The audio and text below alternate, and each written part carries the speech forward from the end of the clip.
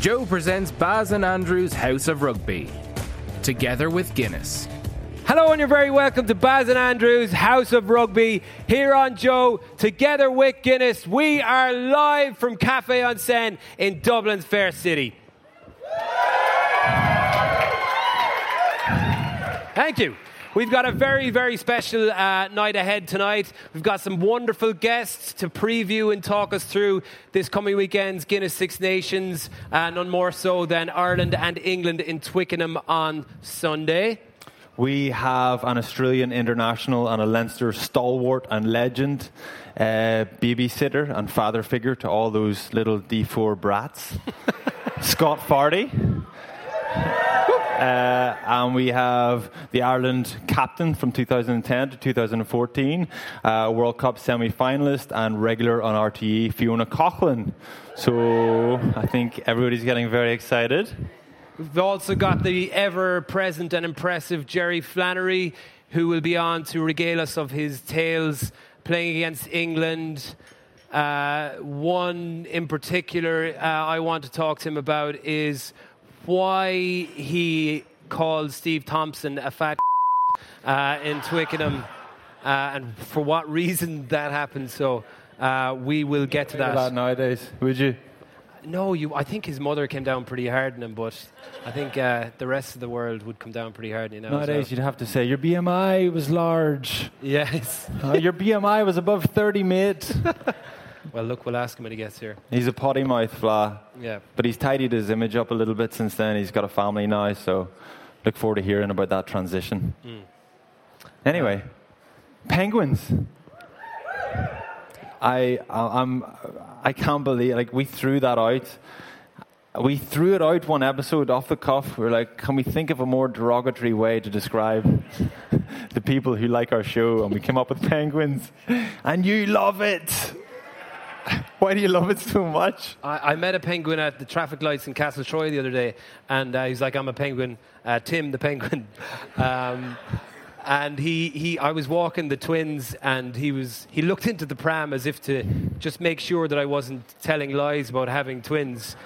He's like, I was like, yes, they're there, they're alive, they're breathing. Look, I was like, Jesus. But yeah, I don't think we have found a reason why to give Penguin of the Week, but I'm just going to give it to Tim for being a nice penguin. So thank you, Tim. That Penguin of the Week goes to you. But have you all had a nice Valentine's week, Penguins? Yeah? Valentine's week is not a big is that not a big date in your diaries? The only reason it's a big date in my diary is because I've spent a lot of time with Barry over the last couple of years, and my wife Anna is jealous, and rightly so. It's very special. So she said, "Listen, Valentine's night, we're getting a big night out, and we are going to see Dirty Dancing at the cinema." And I thought, brilliant, Dirty Dancing. Do you remember, if anybody listened into the Cork episode, the Cork live show, Barry did a whole big spiel about Star Wars, and the penguins were just eating out of the palm of his hand. What's penguin food? Whatever penguin food is. That was fish. Yeah. Oh yeah, it's pretty obvious actually. I got bogged down in detail, but he finished up and he was in flow. He was just killing it. Everything he said, they were hanging on every word. Stop. And he finished up and he came over to me afterwards. And I just went, and I felt like the father in Dirty Dancing. And I said, Barry, you were wonderful out there. After the final dance of the summer. So Dirty Dancing has been on my radar a bit. So Anna said, we're going to Dirty Dancing for Valentine's night. Halfway through the movie, I said she's jealous. She turned to me and she goes, you better not be thinking of Barry, are you? And were you? I was, yeah. He rang me the next day. He was like, man, have you seen Dirty Dancing? And I was in the doghouse. This was a Saturday after Valentine's Day, and I got on the piss the Friday night with my mates on Valentine's night, thinking because we had kids and stuff that I didn't really need to make an effort anymore. When I woke up, she was really pissed off, but he was like, man, I went to Dirty Dancing with Anna last night. She loved it. You should watch it with Orla. So I was like to Orla, we watched Dirty Dancing tonight. And she was like, I'd love to do that. So I thought I was kind of making up for it, and then I started taking notes while I was watching it, and she was like, "What are you taking notes for?" I was like, That's so romantic. I was like, this is going to be perfect for the show on Monday. So I started halfway through kind of thinking, am I baby or are you Swayze? Or are you Swayze, am I baby? Or I was keen for you to be baby. Yeah. But to be fair, I think you're keen that you're kind of more edgy. You've got the piercings. Yeah. And you've got I hope you've all music. seen fucking Dirty Dancing, or this is absolute wallop. Well, more importantly, you were spoiling it. Yeah. Spoiling the ending. Yeah. So Pat, you've got a role in Dirty Dancing. You're the father. I thought I was the father. Just so proud of baby, but that doesn't work. We have to be the main two characters in Dirty Dancing. I've always loved Dirty Dancing. We used to watch Dirty Dancing on the Under-21s World Cup when we were in Argentina. And can you imagine a team full of meathead rugby guys watching Dirty Dancing? Because the previous World Cup had played well, they got to the final. So we were staying at the same hotel as South Africa and New Zealand. They were staying at the third floor. They were just above us. We were watching Dirty Dancing. One of the lads was like, close the door if the Springboks walk past and catch us watching Dirty Dancing. It doesn't bode well for the weekend. After the Cork show, I wanted to find out what the one line was from the father. You were wonderful out there. You were amazing out there. I couldn't work out what it was. So I went down a YouTube rabbit hole and watched an hour of Dirty Dancing clips. And I was singing and dancing all the way to Dublin. And then it dawned on me, I was going to Dublin for a business meeting. My day job is selling software to sports teams. And I should have been preparing for that meeting, but I was moonlighting as this Dirty Dancing enthusiast. I love how I'm rubbing off on you a little bit with my absolutely ridiculous analogies. But I have another one for you. So the Star Wars one was a bit far-fetched, but this week I've gone with something I think a little bit more for everyone. So I think you'll all remember when Trimby first came on the scene in 2005, it was like this new superstar from Ulster, and we were very excited about him. Then he kind of disappeared for 4 or 5 years. But then Joe Schmidt came and he saw something in him that no one else saw, and he became like his teacher's pet, almost like a pet, like a dog. Like he saw Trimby as like a golden retriever, like foolish and kind of eager and over-energetic, that would just chase Conor Murray's box kicks all day and not give out about it. So he started building a little army of dogs. So Conor Murray was like this perfectly pristine, beautiful French poodle with a beautiful posture, and he had this trick where he could kick the ball really high in the air, and then this energetic golden retriever just run after it with his tongue hanging out of his mouth and like just overexcited. But then they had to like train you out of dropping the ball back at Conor Murray's feet afterwards, just wanted to get a little pat in the head. Yeah, occasionally I would run up into the stand and I would like look at Joe and I would like roll over onto my back and wait for him to rub my tummy. And he was embarrassed. He's like looking, he's going, "Go away from me, would you? Go away. We've got a test match to win here." Other paw. And then, I rolled on, and it was like, Tyke Furlong is like that dog that you walk into someone's yard or of a farmer, and they've got this dog that they've been feeding scraps off the table, and you're like, the fucking size of the dog. What have you been feeding him? Keith Earls is like that little rabbit Jack Russell that's outside the gate of a house just barking at you, and you cross the road before you walk past his gate.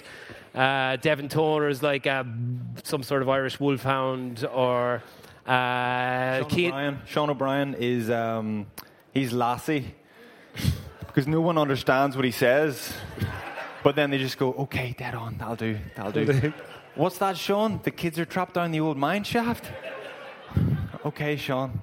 Nice one. Johnny Sexton is that boxer dog that's like fucking bit rabid, and like he's at his best when you just let him be a dog, and he's like biting people and fighting and shouting at the ref, and like he's just drooling everywhere. And then Joe Schmidt was like, "No, I'm going to make you captain, and I need you to be really polite and obedient, and you only shit when I tell you to shit, and you only piss when I tell you to piss, and you take the superpower away from him because he's a dog. He just wants to be a dog." And that's what I think where Joe Schmidt got it wrong. He overtrained all his dogs and like brought them to Crufts, which is the World Cup, and made them run through all the little hoops.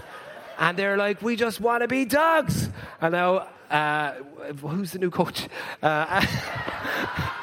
Andy Farrell. Andy Farrell is like the real mountain dog man. There used to be a guy in Limerick called Willie Three Toes who used to walk around with 3 toes, or else he was missing 3 toes, I'm not sure.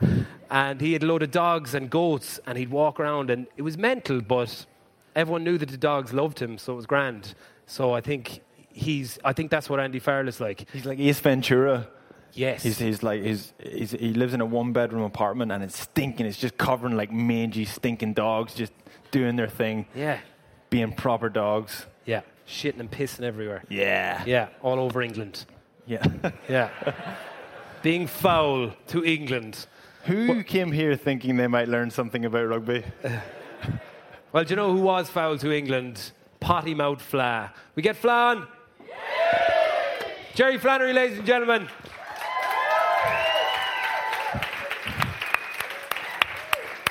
We got there.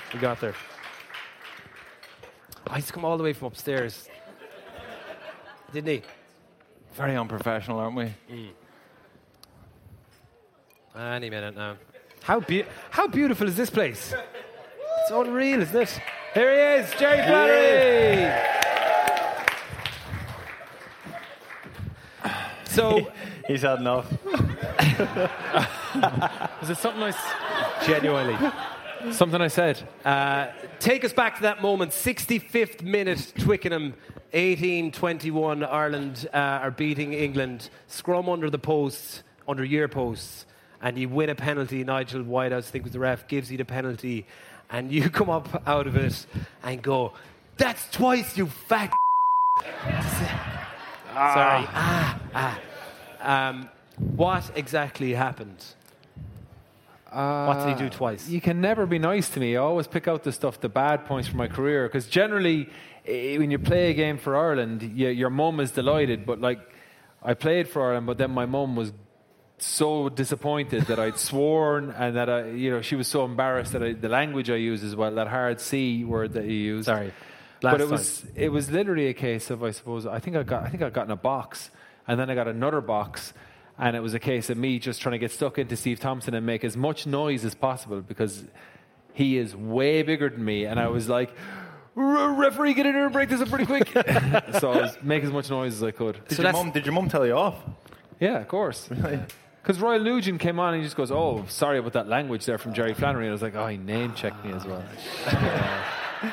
He told on you. So that's like an uppercut in the scrum, where you're like completely defenseless like this. Yeah, I think it was actually Danny Grucock who did it in the end, and I copped that afterwards. But it was too late. I couldn't take it back. I said, "Sorry, you're not actually at."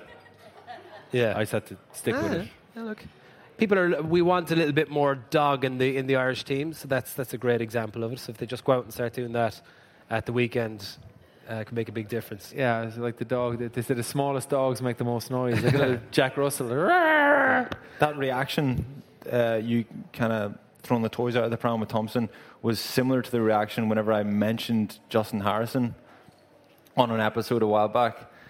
And I wonder if those the two types of people that you have an issue with, or what do you mean by two types of people? Like, is there a theme here? The stereotypical Australian bogan, yeah, bit of a stereotype, yeah. Or I mean, Steve Thompson is a stereotype as well. He's that English kind of Cockney, overweight. And you did volley that French stereotypical player as well, the kind of lad with the flowing hair. Have you got an issue with stereotypes? No, but you've created some sort of narrative where you've tried to weld these guys into it and make out I have. Yeah. I think it's pretty conclusive you've got an issue with stereotypes. Yeah. No. You heard it here first. Well, look, take us back to that game both of you were playing. I think everyone remembers that game very well. as Triple Crown win for Ireland. Rodgers chip, O'Driscoll gathers, Horgan makes a break, Lewis Moody pulls him down the corner. We play another couple of phases. Strings throws a pass over the top, and Horgan scores. Brilliant finish in the corner. And I think that was the 78th minute, was it? Both of you were on the field. What was that piece of play like for you? Can you remember it, or was it just hectic? I wasn't on the field. Oh, you were gone? I got taken off. Yeah. It wasn't actually, it was going very well for Ireland. It wasn't going that well for me. Right. But it was going fine, but Dennis Hickey, I think, came off the bench. Okay. And he was a lot better. Yeah. Your memories of it?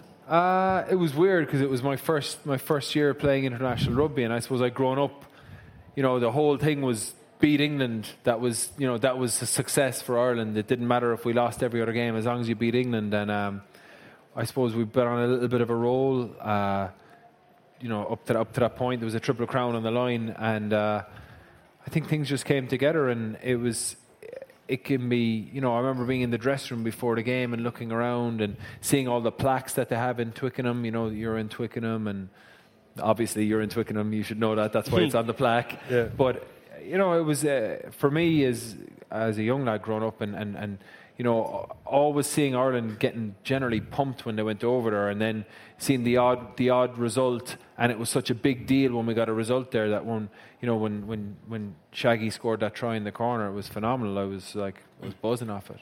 And then I suppose 2007 in Croke Park probably be my biggest memory for Ireland beating England as well.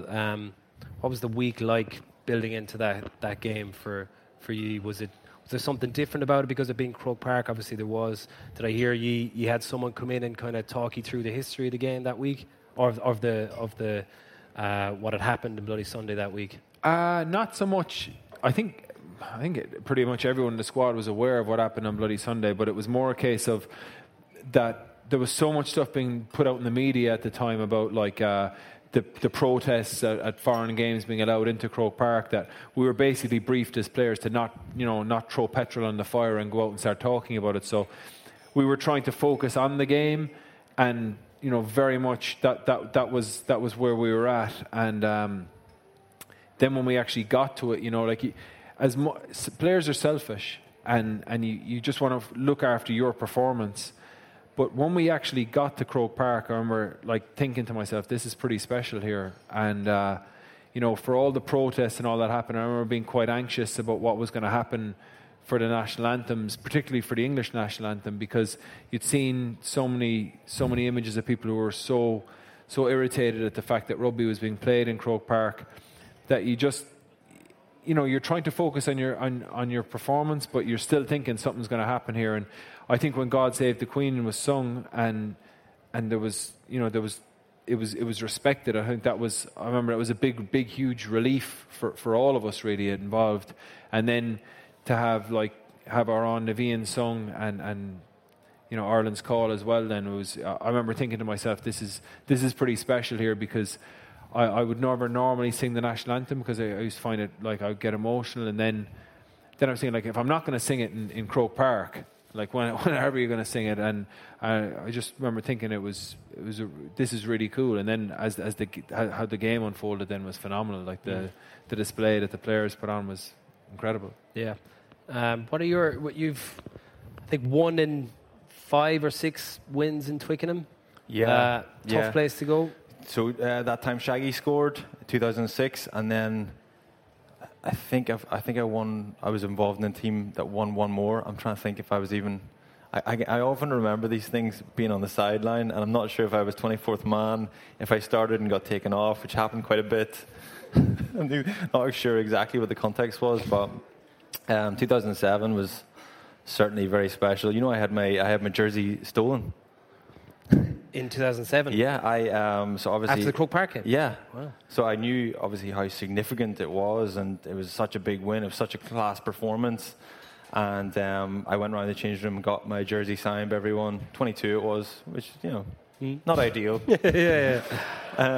I got signed by everyone, and I was like, this is really significant. This is massive for me. This is a really big achievement, being part of this. And I would look back, and that was a very special memory and a special something to remember it with. And I stuck it into my bag and left it in Killiney Castle over the weekend. Came back in on Monday morning, and the bags had all been rifled through, and it was stolen. Probably by someone in this room. Arsonists always return to the scene of the crime, so it could well have been. Looking ahead to the weekend, the team was announced today, same starting 15. Caelan Doris is the only addition outside of in the 23. Obviously, after the hiding we got in the Aviva last year, and then going to Twickenham before the World Cup, took another big beating. It does still seem like we might be going into the weekend as favourites. Would that be? I think that's somewhat on people's minds after what has happened over the last few weeks. What are your thoughts on that? I think, like, when you hear myself and Andrew talking about, like, our encounters with the English team to now, I think there's a big difference off the back of Joe Schmidt's reign. That whereas before beating England was enough, now I think that Irish teams, they're looking to win championships and Grand Slams, and I don't think any of the Irish team will have any fear of going to Twickenham and getting a result. I think on the other side of it, I think the fact that Billy Vunipola is out, Mako Vunipola now seems to be out. Manu Tuilagi could be back in, will probably be back in, but I think taking the two Vunipolas out, that has a huge effect because they're two of the best players in the world, and I think Ireland have momentum now. They have momentum going into it, and I think a really important thing is that if you try and put yourself in the players' position, the English players and the Irish players are disappointed off the back of their World Cup result. But anyone who supported England during the World Cup, they'll have been really happy with how they performed because they played fantastic rugby. They got to a final, they lost. So it's not like the English players are coming back saying we've got a point to prove, whereas the Irish players coming into camp now with Andy Farrell will have been coming in for this Six Nations saying we underperformed at the World Cup and we really have a point to prove to show that we're that much better. And I think Ireland were probably had a bit of fortune in the first game against Scotland, but I thought the Welsh result was massive, and I think that Ireland will be going over now really, really hungry, and I think that England are going to be weaker without the two Vunipolas, and I think that Ireland have got good momentum off the back of the last two results. Compare that to this time last year, whenever England came over and they had a point to prove and they spanked us. They just beat us out the gate. Just because maybe the mindset, we were off the back of 2018 where it was so easy for Ireland. They just seemed to turn up and it all just clicked. And then England just said, no, we've had enough of that. And they were massively up for it. And there's a lot to be said about an emotional, you dig deep and you get emotional and you kind of bring out this massive physical performance. Probably similar to what we talked about 2007. There's an emotional attachment to something, and then a team's got a point to prove, and that's probably one of the challenges for Eddie Jones is to try and go. And I know we've Scott Fardy here as well, and Fiona, and it'd be interesting because they both would have come off the back of Fiona losing in a World Cup semi-final, Scott losing in a World Cup final, and I'm keen to hear what they're like. Someone has to highlight that. Say, listen, there's going to be a lull now after this. We need to go and find our hunger again. And I'm sure that's a big challenge for Eddie Jones. I think he's tried to freshen things up a little bit in the squad, but their initial two performances would tell you that they haven't done enough there. And I think it bodes well for Ireland. Yeah, tactically, obviously we kicked a lot last week against Wales. Had a nice variety of kicks. Is that something, I think that's what England did when they came here last year. They put our back three under pressure, kind of got that momentum early in the game. Is that something that you think will work this weekend? Have we got a similar mentality, or do you think they can, I suppose, change up the game plan according to who they play against, or is it? I think looking at watching rugby all the time now, I think that the teams that have the most rounded game plan that can use whatever tool is best to beat the opposition are the teams that are most successful. I think Leinster are a really good example of that. Like, you watch them play against the Cheetahs there last week in lashing rain, and they played a really effective kicking game, pressure game. But when the weather is good, they can move the ball around as well. And I think that I think Ireland have that scope. I think that, if conditions are bad, if weather is bad, that Ireland can deal with that. But I think that they showed that they can move the ball around as well. So it's never going to be just one thing. Like it's to have the ability that if England are showing space in the backfield, that Ireland can exploit that. If England are marking the backfield and the kicks aren't on, that Ireland are comfortable enough to move the ball. And I think that's everyone wanted to see that progression from Ireland because we know how good the players are. And I think that's okay. Well, I think we'll get some predictions. We have. If anyone have been tuning in over the last few weeks, we've been using our Match Point Guinness Pint Predictor, which there is a few leagues that we're all involved in. I'm kind of kicking your ass at the moment. You're dragging your arse, to be honest with you. You're way down. So basically the idea is, go on, talk us through it. Okay, so we butchered this at the last live show. I know you're all eagerly anticipating something similar. But what you have to do, it's not too late to get involved. You got to just do the following. Download the Match Pint app and get on the Pint Predictor. Enter the House of Rugby League. Enter the code HORIE. And then take a screenshot of you in the league and post it with the hashtag HORIE. Amazing. Pat is then going to pick out 2 winners who will be in with the chance of winning tickets to Ireland versus Italy in the Viva in a couple of weeks. Is that all right? Correct, Pat. We might do our pint predictors now, just to get it out of the way. So, what's the first game of the weekend? Is it Wales and France? No? We'll go with that one. Wales versus France. Wales, France. That's really hard. I think I'm probably going to look at Wales. I'm going to go Wales probably 17-12. 17-12. So that's Wales by 5. Wales by 5. I'm going to go France by 6. That's crazy. No. That's your heart speaking, not your head. I'm telling you, I'm ahead of you in the league. I know That's a man who's never played Six Nations. I'm going to go Wales by... What'd you say?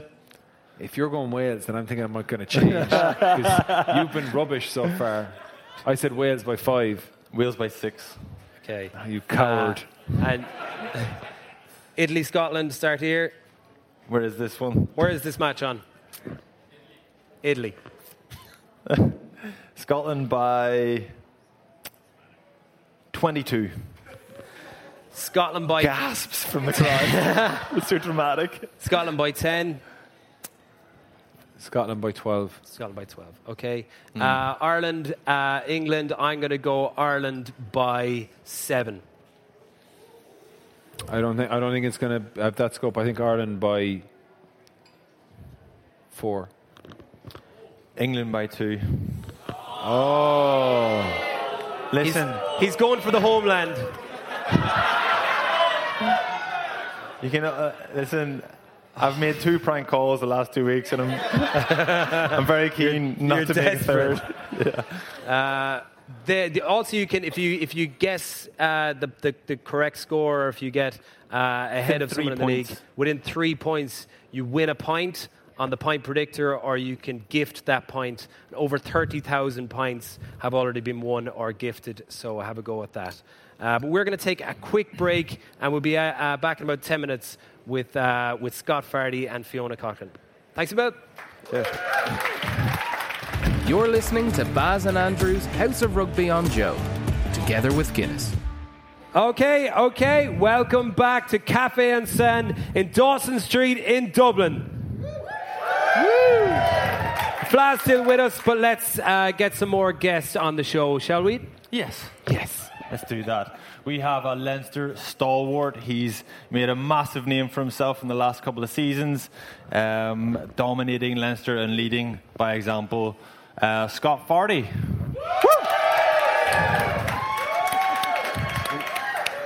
Where is he? Oh, he's coming from upstairs as well.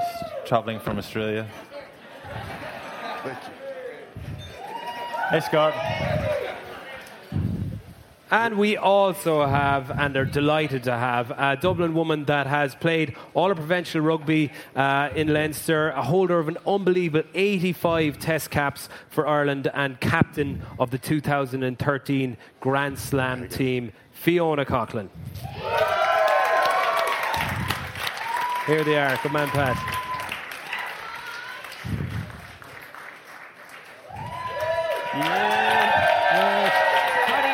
Hello there. Hello there. Hello there. Fardy.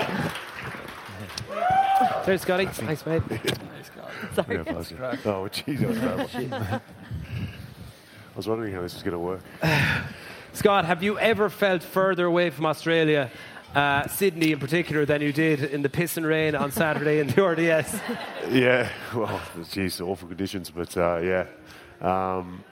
All part of the game, though, isn't it? Like, it's a different way of playing the game, and once I recovered, it was enjoyable, but shivering. I was actually annoyed I came off because it was worse.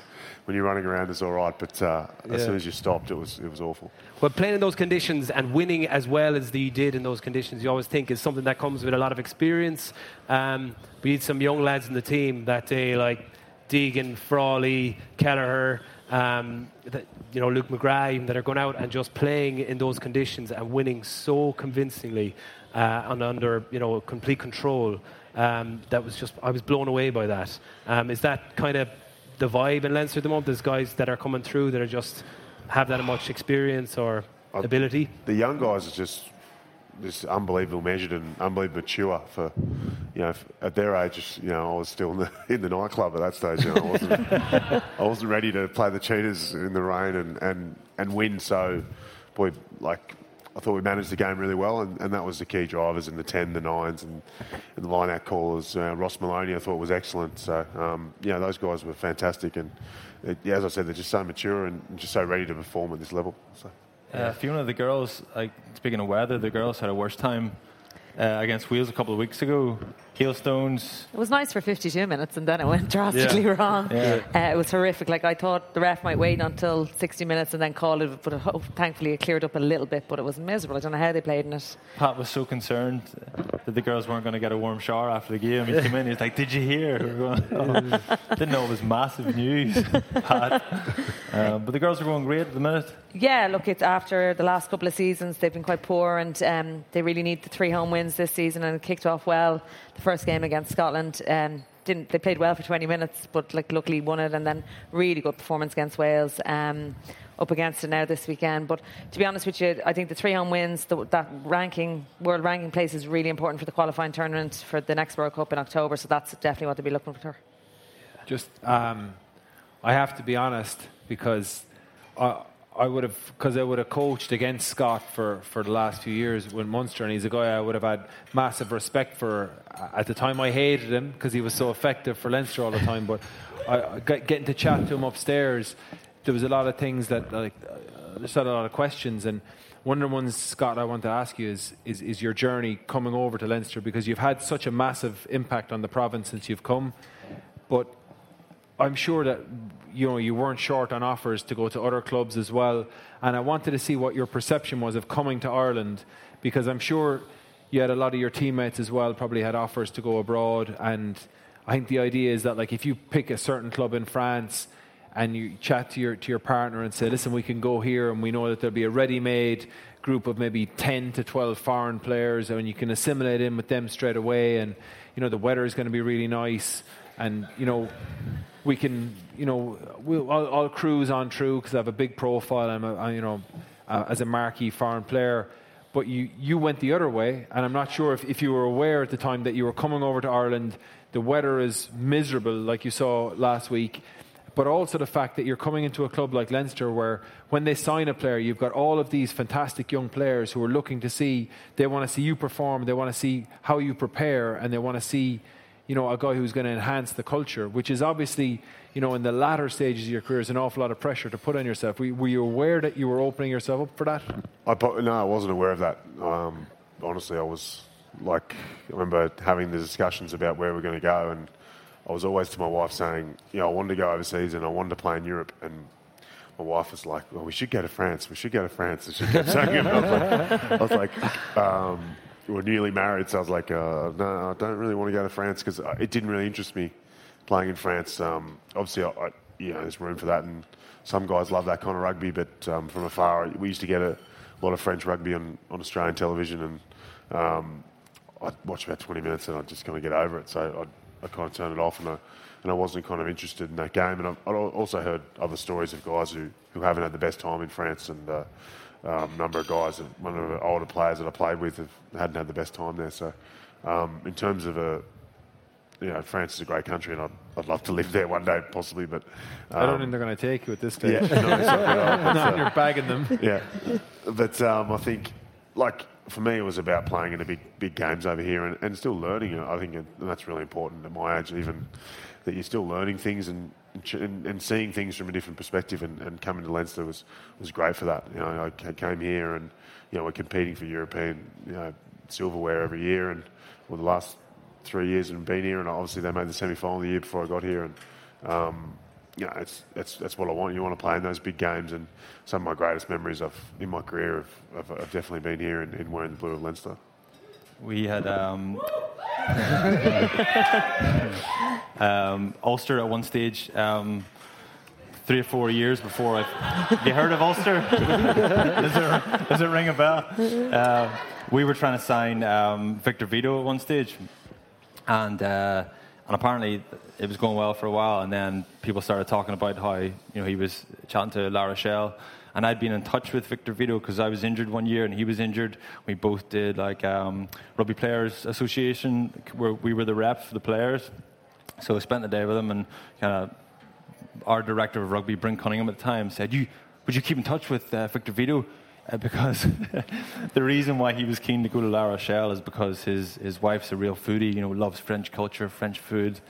And then I was like, well, it's not really the same going to Belfast. But he made me, our director of rugby made me send him 2 links to 2 Michelin star restaurants in Belfast. He didn't fall for it. Yeah. And then I think he was the top 14 player of the season then the next year. So I think he made the right decision. But whenever you were, weighing up stuff, like what was your impression of Irish rugby?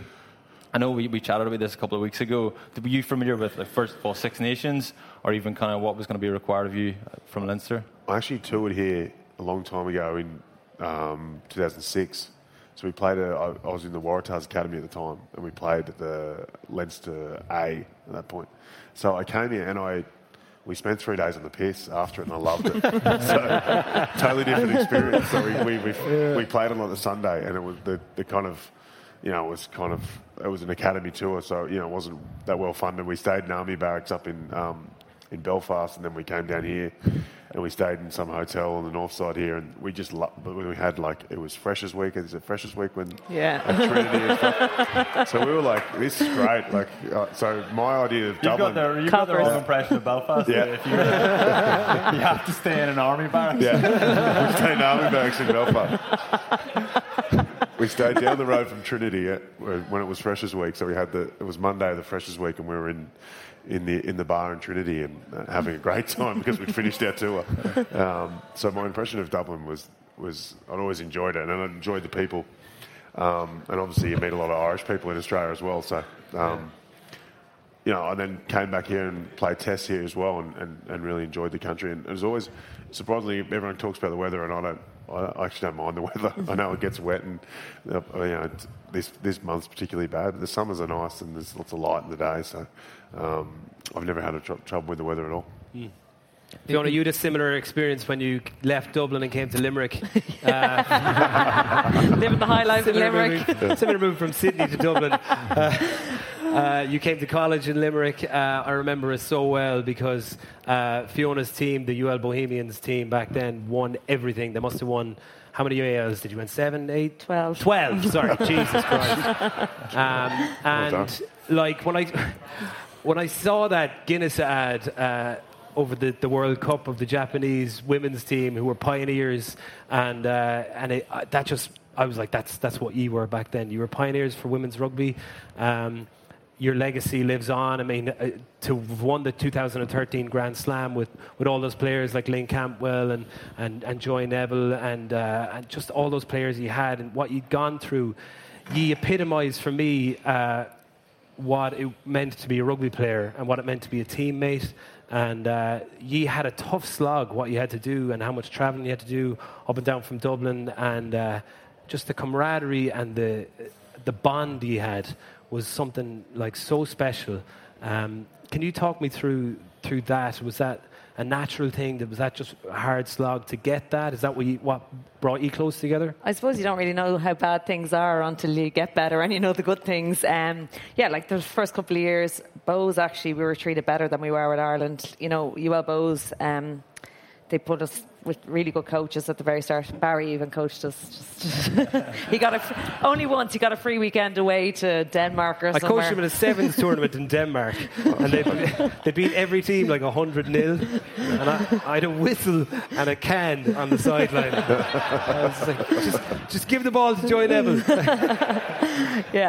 But like at the start, UL Bows really wanted to be the best team in the country, and they put really good coaches in place. Cosy was our first coach, and I think I kind of was spoiled for choice at the start, having him as a coach, and the teammates around us, like we were wooden spooners for the first couple of years. Like, didn't know we scored a try against England. I remember in Twickenham in 2004. You'd swear we'd won the game, like they had 60 points on us or something. We scored one try and we were jumping around the place.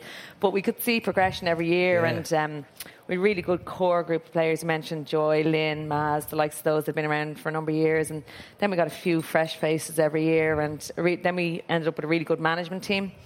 Goose was our coach, and he was really good at certain things, but he knew his limits as well, and he brought people in around him, and they just were a really good management team. And I remember 2012, we went to the south of France, and we missed our connecting train from Paris down to the south of France because we couldn't fly to the south of France for whatever reason.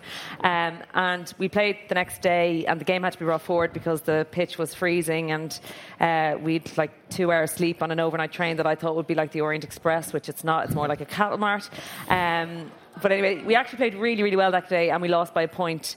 But when we got back, all the media coverage, because the media had never covered us before, all the media coverage was about the train journey, and it pissed us off because we actually played really, really well, and no one spoke about the game. And the girls were like, what do we have to do to get a little bit of recognition? I was like, we have to win. Now, I really didn't envisage us winning the next year, the Grand Slam the next year, but thankfully things kind of fell into place. We had some really good performances, and we did win the Grand Slam. Yeah. I mean, to go from that, like at the start, losing 70-0 to England, and then a few years later beating them, winning a Grand Slam, them beating the All Blacks or the Black Ferns in a World Cup, and then losing in a semi-final. I mean, that's an incredible journey. You're obviously still very close to that group to this day. Friends for life. Like I think what you go through on a sporting pitch with those people, like it was our life. Do you know what I mean? They were your best friends and still are my best friends, and I'd be on the phone every day to them through WhatsApp, whatever, and still really ingrained in the women's game and really passionate about it and where it's at. And like losing that semi-final to England, it wasn't so much losing the semi-final to England, because we kind of had said to ourselves, look, our where we should be is top 4, and England are a better team than us, but it was our lack of performance on the day that was really cutting, because we normally perform quite well against England, although we've only ever beaten them once. We normally perform quite well against them, and we didn't. We just bombed out. And that was the gutting thing, because the whole country, in fairness, was behind us after beating the Black Ferns, and to bomb out like that was really disappointing, and then have to play a game 4 days later was even worse. Oh, yeah. Never imagine how you do that. What about, from your perspective now, obviously doing a lot of commentating and watching a lot of rugby. Earlier on, you were saying you watch one match every night, is that right? Thereabouts, yeah, because I'm covering the women and the men's games and sometimes the 20s games, so you kind of have to be up to it, really. Monday morning, I walk into the studio and I say, Pat, did Ulster win at the weekend? He says, yeah, you were commentating. But it's obviously life's so busy, and you're obviously a full-time teacher as well, and so you're doing well, squeezing it all in, and you're doing an incredible job. Cheers. You're saying you're friends for life with the girls. Have you ever found yourself in a tricky situation where they do something where you have to be critical of them, or?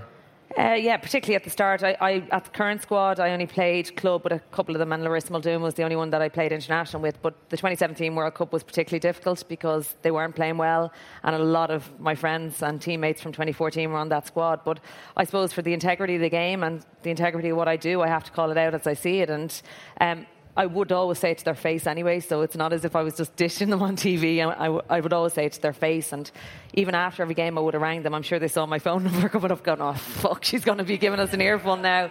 But look, I know they respected me.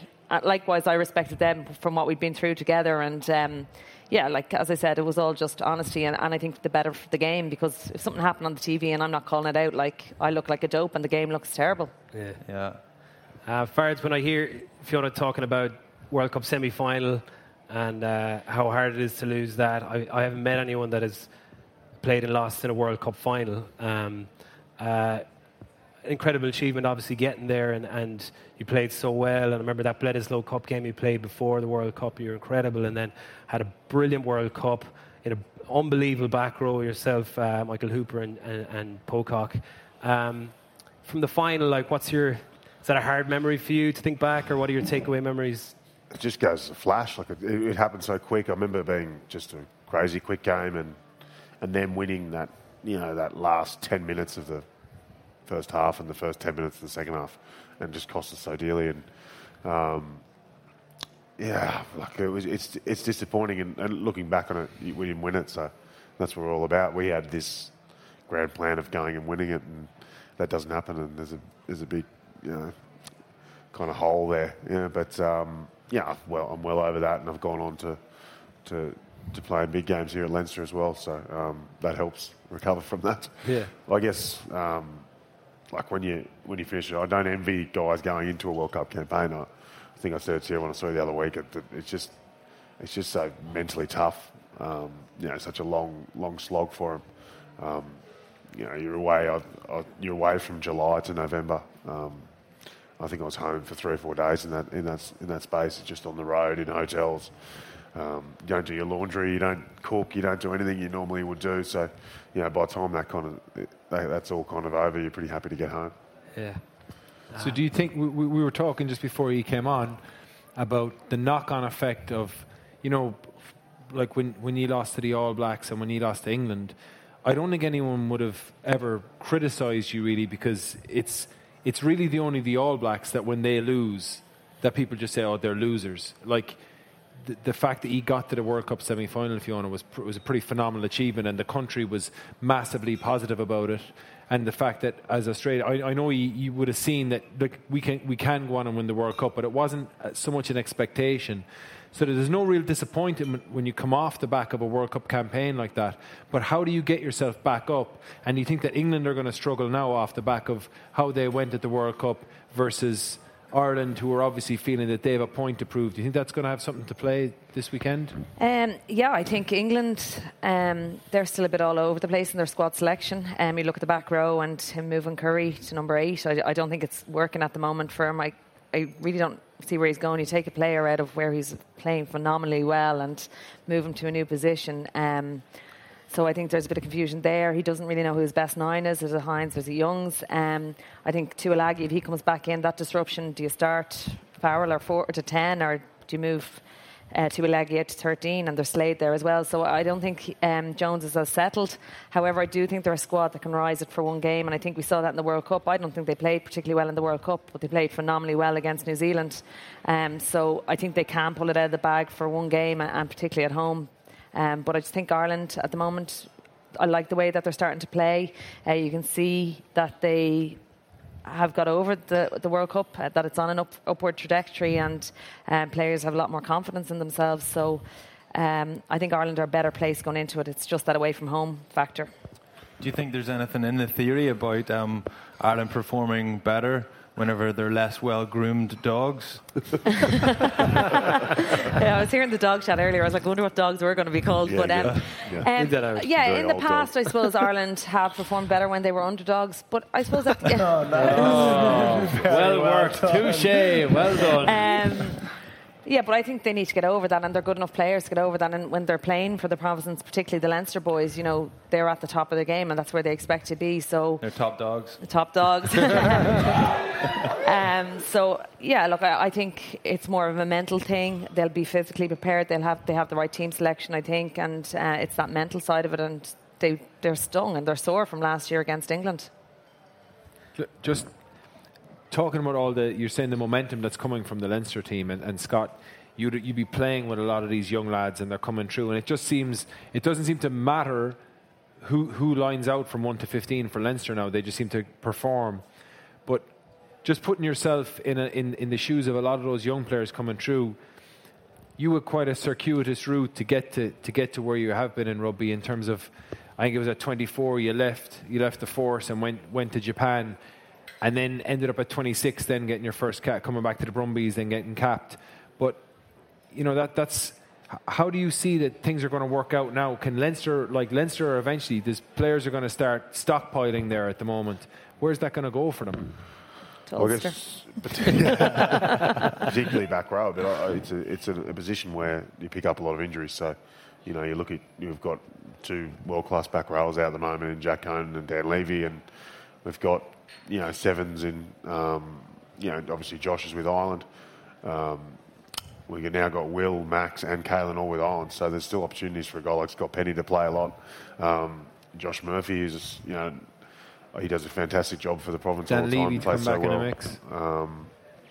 Yeah, and Reece Ruddock as well. So all those guys, they can do a job, and you know, it's a balancing act. And I don't envy Leo's job at any time because you know he's got to make some tough calls, especially when it comes to those big games. But I don't think anyone can complain they don't get a shot. It's because everyone gets a chance to, you know, to start for Leinster and play well and playing games, and that internal rivalry I think drives performance. So. Knowing that you know you have a poor game and the next guy come in and take your spot, so you've got to make sure that's going. And it happens at training, and you're constantly competing with guys at training. Much to my 35-year-old detriment, to trying to deal with 21-year-old kids full of beans, taking my head off in malls. But I think you know. Do you think you feel better now, having started a little bit later? Yeah, I think you know. It does help. I mean, some guys are, you know, genetically, you know, we were talking about it today with Brad Thorne. You know, he was playing rugby league at like 19 for the Broncos or 20, and then, you know, then going on and playing so many games. He was just such a genetic freak where, you know, this ability, and then also on the back end of that, he was such a good pro and looked after his body so well. So there is examples of guys that start early and, you know, finish late, but, you know, probably starting late, and 3 years in Japan was great for the body as well. So, you know, allowed me to play a bit longer. And what did you feel was actually restricted your progress? Because to go from 24 and possibly, you know, not progressing as you want with the Western Force and going to Japan, to suddenly 26 years of age and you're like, what was it performance? When I was just, so it was 4 super teams in Australia at that time, and there's no rotation in the super squads at all. So there was no chance of me getting unless there's a run of injuries. There was no chance of me getting a run at the Western Force at that time. The coach wasn't a fan. Like signed me from Sydney, but then, you know, really I was pretty, you know, lucky to hold a pad at some points. But yeah, so then there was no real option, and so went to Japan from there, and then so I just didn't really get a shot, didn't get a chance to play. So I'm not a great trainer. I never have been. I'm not a great gym kind of trainer. I don't really like it that much in the gym. And when I finish playing, I don't think I'll be in much of a gym goer. So, you know, you look at numbers and those things, and guys will, you know, probably don't look like the greatest athlete in rugby. I just have to play to be noticed in some ways. So, and I probably didn't get that chance in that time. And I wouldn't change it, to be honest. You know, I've met some great people along the way. I've met a great mentor in Japan, a guy called Peter Alatini. He played for the Centres for the All Blacks, and he was fantastic for me when I went over there, and someone who, you know, showed me how to play the game differently, and taught me to enjoy the game, which was fantastic. And you know, all those people that you meet along the way, you know, make you the player I am today, and you wouldn't change that for So the rotation seems to be the thing that was missing in your career, the ability to get an opportunity. And Leo's obviously giving opportunity to all of these different players, but at some stage those players are either going to get pissed off because they're not getting a regular start.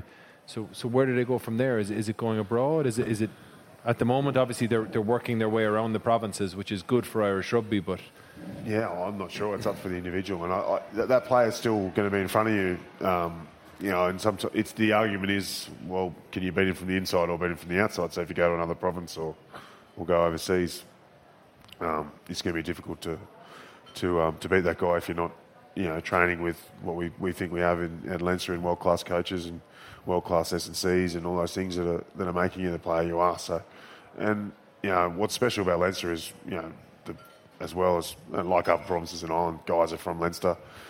This is where they want to play, and this is their dream. So, these young kids I see that are running at half time, they're the same kids that are 10 years ago were doing that and are now playing for Leinster, which is special, and that's a big driving factor for these guys, and it's pretty amazing for a lot of them, which I'm quite jealous of. Is they went to school with each other. They've known each other since they were 13-year-old kids. You see James Ryan put up a photo of him and Max Deegan playing together for Michaels, when they were 12, 13 years old, and then now they're playing together for Ireland, which most of my mates are working on the mines or plumbers or whatever, just roofers and things like that. And back in Australia, we didn't get to have that experience together, and I think that's an amazing journey they're all going on together. Which they're also mature, like they're just performing every week, and they're all youngsters. Like, are they any crack? Yeah, that's why they brought James Lowe in. I think just to loosen up a bit. They're actually great crack. They put up with me, and which is an old grumpy bloke like me who I take the piss out of them a fair bit as well, because they're just so out of touch and so weird. So, they never worked or anything like that. So I like to test them a bit on that factor, because none of them have been north of Liffey either. Like, they're just like South Dublin. There's nothing wrong with the north side. Yeah. So there'll be a few north side guys. They're all strictly South Dublin. Go to the same places, eat at the same. So straight from South Dublin to Portugal. So that's kind of that kind of model. So. Fiona, are you seeing anything similar in the women's game? Where is there a conveyor belt coming up? I mean, the performance against Wales was incredible, and it was a squad performance. That's what I loved about it, and I love the story of Bevan Parsons now. She's dropped out of the squad to do her leaving cert, which is incredible to think of, how good she is at that age. Is there a lot more girls at that age coming through? Yeah, I suppose if you look at it, when we all started, we were probably starting in college. There was no underage rugby. Like, to be honest with you, before I went to UL, I didn't even know women's rugby existed, even though I'd been ingrained in rugby my whole life, but watching men's rugby, so I didn't know it existed. To see clubs now having mini girls teams, youths, and even some schools starting to produce some teams as well is really encouraging, and there's definitely better pathways in place. Ireland have just announced an under-18 international training weekend away in Scotland.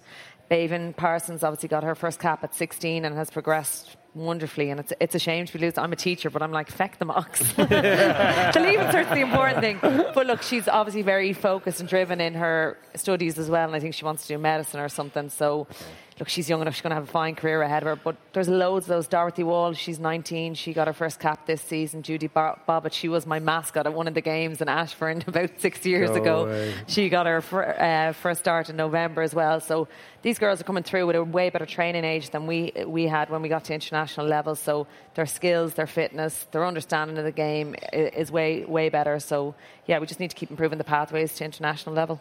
Okay. And then the weekend, tough one against England. You're going over to, do you? Yeah, it's on RT actually. England are a different level. They're now fully professional. For years, it was always like, England are professional. They actually are now in the last 2 years, and yeah, they're a different level. Ireland will compete. Hopefully at scrum time. I think England haven't got the best scrummage and props. Irish front row is smashing it. Yeah, they're doing really, really well, and the pack in general, the men's scrum have improved. But look, England are a different level. You have the likes of Emily Scowell. I don't know if anyone's ever seen her play, but she is world class. She's an absolute joy to watch. And Katie Daly McLean at 10. Like, they just have that conveyor belt of players similar to Leinster that are just trucking it up. So it'll be a tough one. I think Ireland will be in it probably for the first half, but England will then kick on. Okay. Any predictions for the men's match then on Saturday? Yeah, I'm going to go Ireland by 3. As I said, I think squad selection is right. I think Coghlan Doris will get a good run out as well, but I think squad selection is right. Not just that they've won the previous 2 games, but because of the manner in which they're performing and the manner in which they're going. I think the players are confident and in a good place as well. So I think the 23 are important, like off the bench. Oh yeah, look, I know it's like they're not just subs or replacements anymore. You know, they're finishers, and it's really important. The strength of your bench is so important, particularly when you see props know they're only going to get 55 minutes and then there's going to be changes. So yeah, the power of the bench is going to be important. So Ireland by 3. Cool.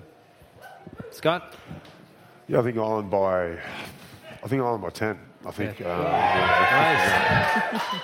I'm just confident in that. I think some of the points made earlier. I think without the Vunipola brothers, I think England are a different side. So obviously Billy taking in the amount of tacklers that he does every time he carries, and you see on the back of that, the other players don't get the go forward that they get on the back of Billy. So and same with the 9.